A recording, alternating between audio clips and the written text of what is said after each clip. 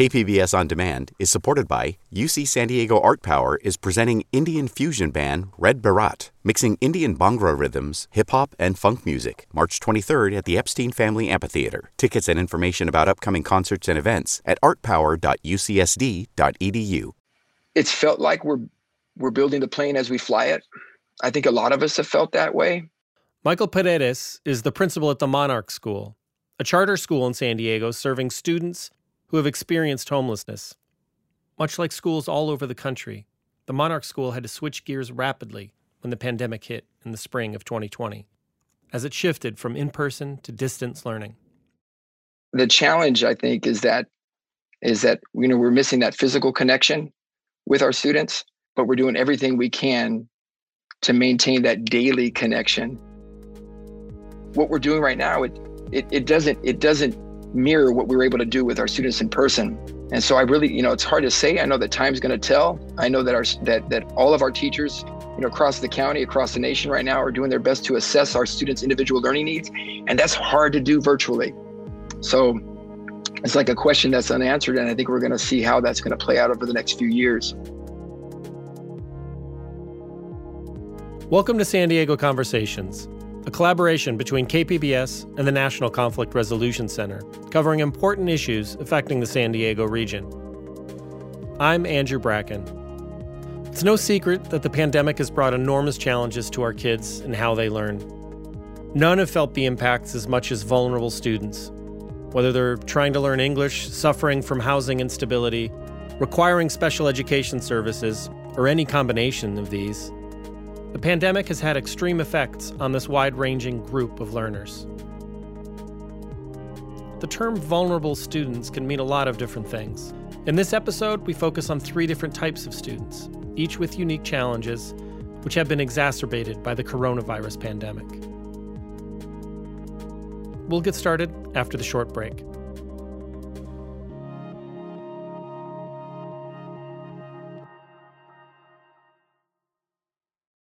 KPBS On Demand is supported by the Museum of Contemporary Art San Diego, offering visitors to the La Jolla campus special exhibitions, collection galleries, coastal vistas, seaside dining, and more. mcasd.org. The original event on vulnerable students took place on September 15th of 2020. Again, here's Michael Paredes from the Monarch School. Initially, when we all went into closure, the thinking that we might just be closed for a few weeks. So initially the goal was, what can we do to provide that support to get through the next few weeks? Because so many of our families are so closely connected to our school. Some of our families had some housing needs and they got put into some temporary housing situations in some nearby hotels. Our case managers are reaching out a couple times per week minimum to our families to see if there are any immediate needs, making sure that if there are any connection issues, technology needs, kind of serving as liaisons, sometimes between myself and other staff members, just providing that support and that connection to the families. We've got families who are experiencing their own turmoil, right? We have families that have lost jobs, parents that are continuing to work, and then also, serve as caregivers to their children and even teachers at home. Our families are able to come up to the school site on scheduled distribution days to receive academic support material, hygiene products, a well-rounded lunch, and gift cards so that we can ensure that the family is able to go shopping and acquire whatever it is that they need during this difficult time.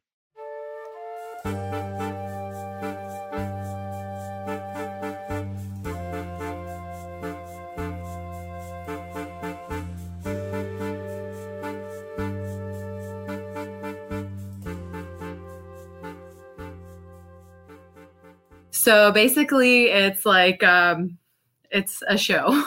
Leticia Avalar also joined the event and provided a unique perspective, being both a special education teacher as well as a single mother of 2 sons with autism. I will be online, and my sons kind of will get online at around 11 or 12, and they're on there with their teachers. Luckily, my older son is very independent, so he can somewhat, function and do the online learning, but my younger son needs extra support to just interact with the teachers. He still doesn't somewhat understand that this is school's on the computer and at home. So he requires a lot of support. But because I'm teaching around the same times that he's online on the computer, I have to like pick and choose what times he can participate, what he can and can't do. So it's been very difficult to just facilitate the whole online learning thing from, my point of view as a parent. Well, certainly English learners are one of the most vulnerable groups within the distance learning situation. Jorge Cuevas Antillon participated in the original event and is advisor for English learners at the San Diego County Office of Education. We followed up with him in March of 2021 to get a sense of where things stood for English language learners. We need to have students to have an opportunity to be able to interact, and all the normal cues that you would need to interact are somewhat contrived within an online setting. You're not going to get the same kind of input or interaction that you would have otherwise in a live classroom situation. The other thing is that the range of possibilities of language is quite limited in an online setting. Using a word like doorknob, if you're not part of a household that speaks English and that word, shows up in context in a physical classroom, that's an example of words that have sort of lost opportunities when it's virtual only, because you're not going to see a doorknob necessarily.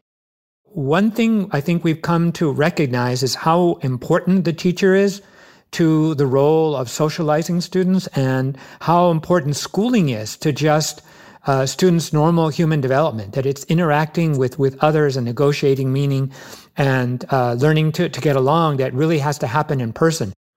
For Leticia, the challenge of being a single mother of 2 special needs kids, coupled with her role as a special needs teacher at the same time, grew overwhelming over the course of the school year. In my personal life, things sort of imploded. My older son started going through puberty, and that could bring difficulties for someone who has disabilities, and staying home and having the activities that he enjoys being closed and not interacting with his peers made the situation worse. My younger son wasn't getting the attention that he needed. So trying to juggle what I had going on at home and what I was doing in the classroom, it became a big struggle, and I started to burn out trying to juggle everything. When we come back, Leticia lets us know how her family is faring now.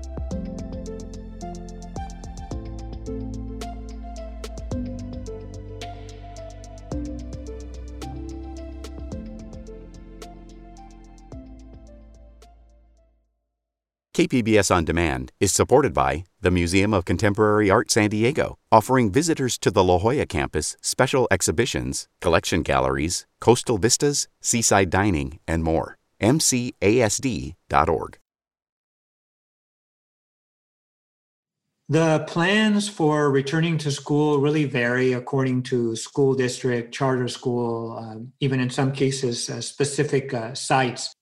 So I guess the biggest change is that basically almost every student in the county now has access to internet and a device to be able to participate in education.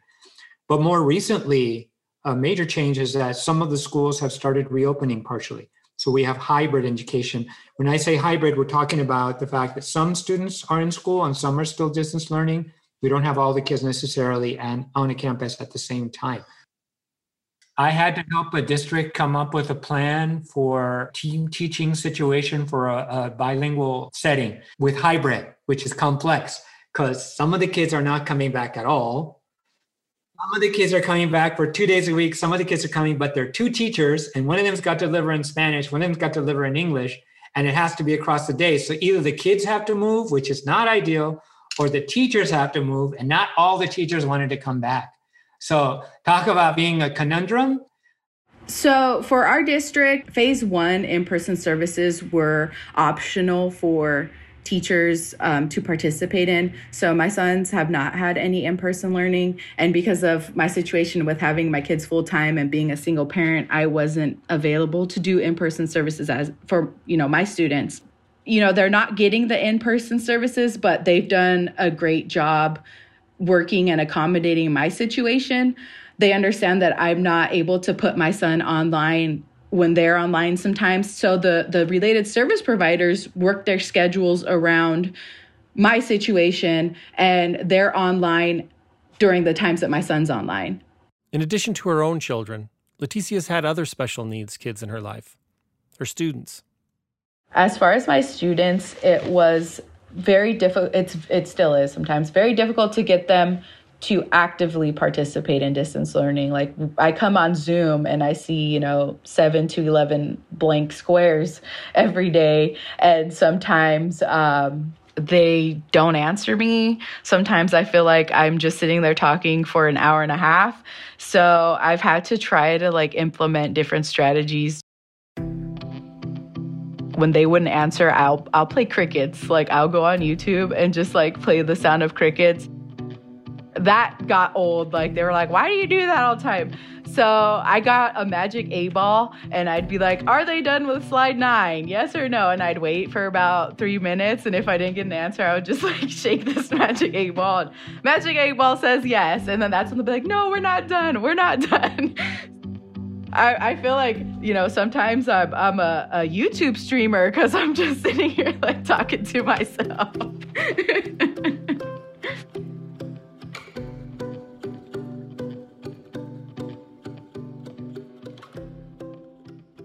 Though plans differ across school districts, as well as individual schools, the majority of San Diego public and charter schools are targeting to reopen for more in-person learning starting in April of 2021. As the transition from distance to in-person learning begins, there's a lot of discussion about learning loss. Jorge, though, prefers to use a more positive term when it comes to thinking about children's return to the classroom. There is a sort of a damning of students by that kind of talk. It is true that we are not able to learn in a maximized way, but to think of students as being sort of limited or broken is a very disturbing trend that could come out of labels that are like that. A big focus is acceleration.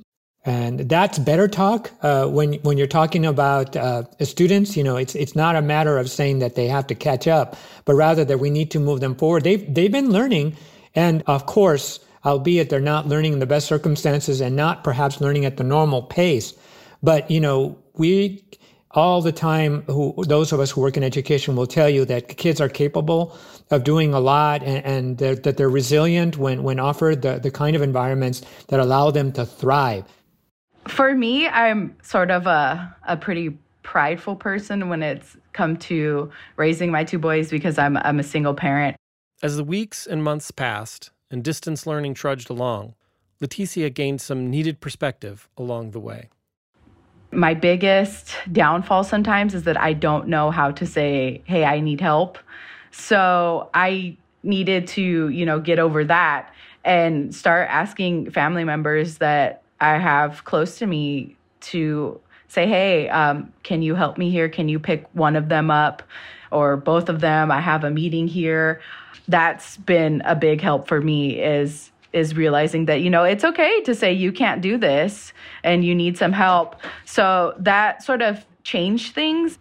It also helped me realize that I don't have to quote unquote hide what's going on at my house or be in fear of judgment because my kids are who they are. My sons are always going to be who they are. And because of who they are is what has brought me on my journey to become a special education teacher. So it's helped me learn a lot in both aspects.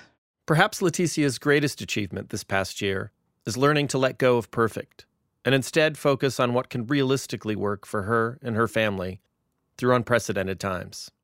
I had to say, hey, this is what's going on in my life. My roles are blended and we're going to work on it. We're going to fix it and we're going to continue. It was more about me understanding I'm setting unrealistic expectations for me, for them. And it got better after that when I kind of was like, this is what's going on. I'm doing the best that I can. They're doing the best that they can. And we just went with it. Though we don't yet know the long-term impact school closures will have on vulnerable students of all types, Jorge sees one bright spot that has come from a tumultuous year of learning. I think this thing has taught us that online learning is not necessarily for everyone, and it's more kids thrive from being in each other's company and before a teacher. That's the part that I'm grateful about, is that people recognizing that schooling is more than just educating your kids. It's actually keeping the society together.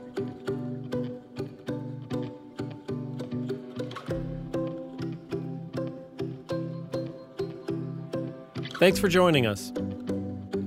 San Diego Conversations is a collaboration between KPBS and the National Conflict Resolution Center.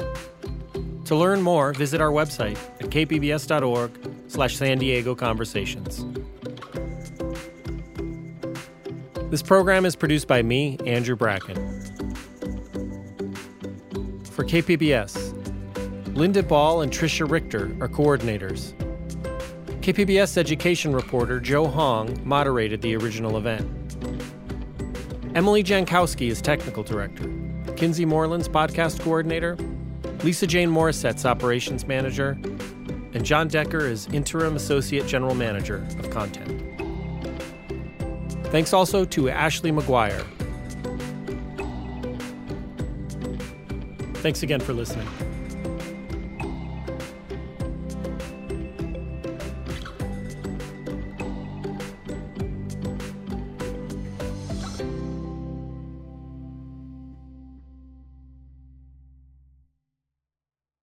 KPBS On Demand is supported by the Museum of Contemporary Art San Diego, offering visitors to the La Jolla campus special exhibitions, collection galleries, coastal vistas, seaside dining, and more. MCASD.org.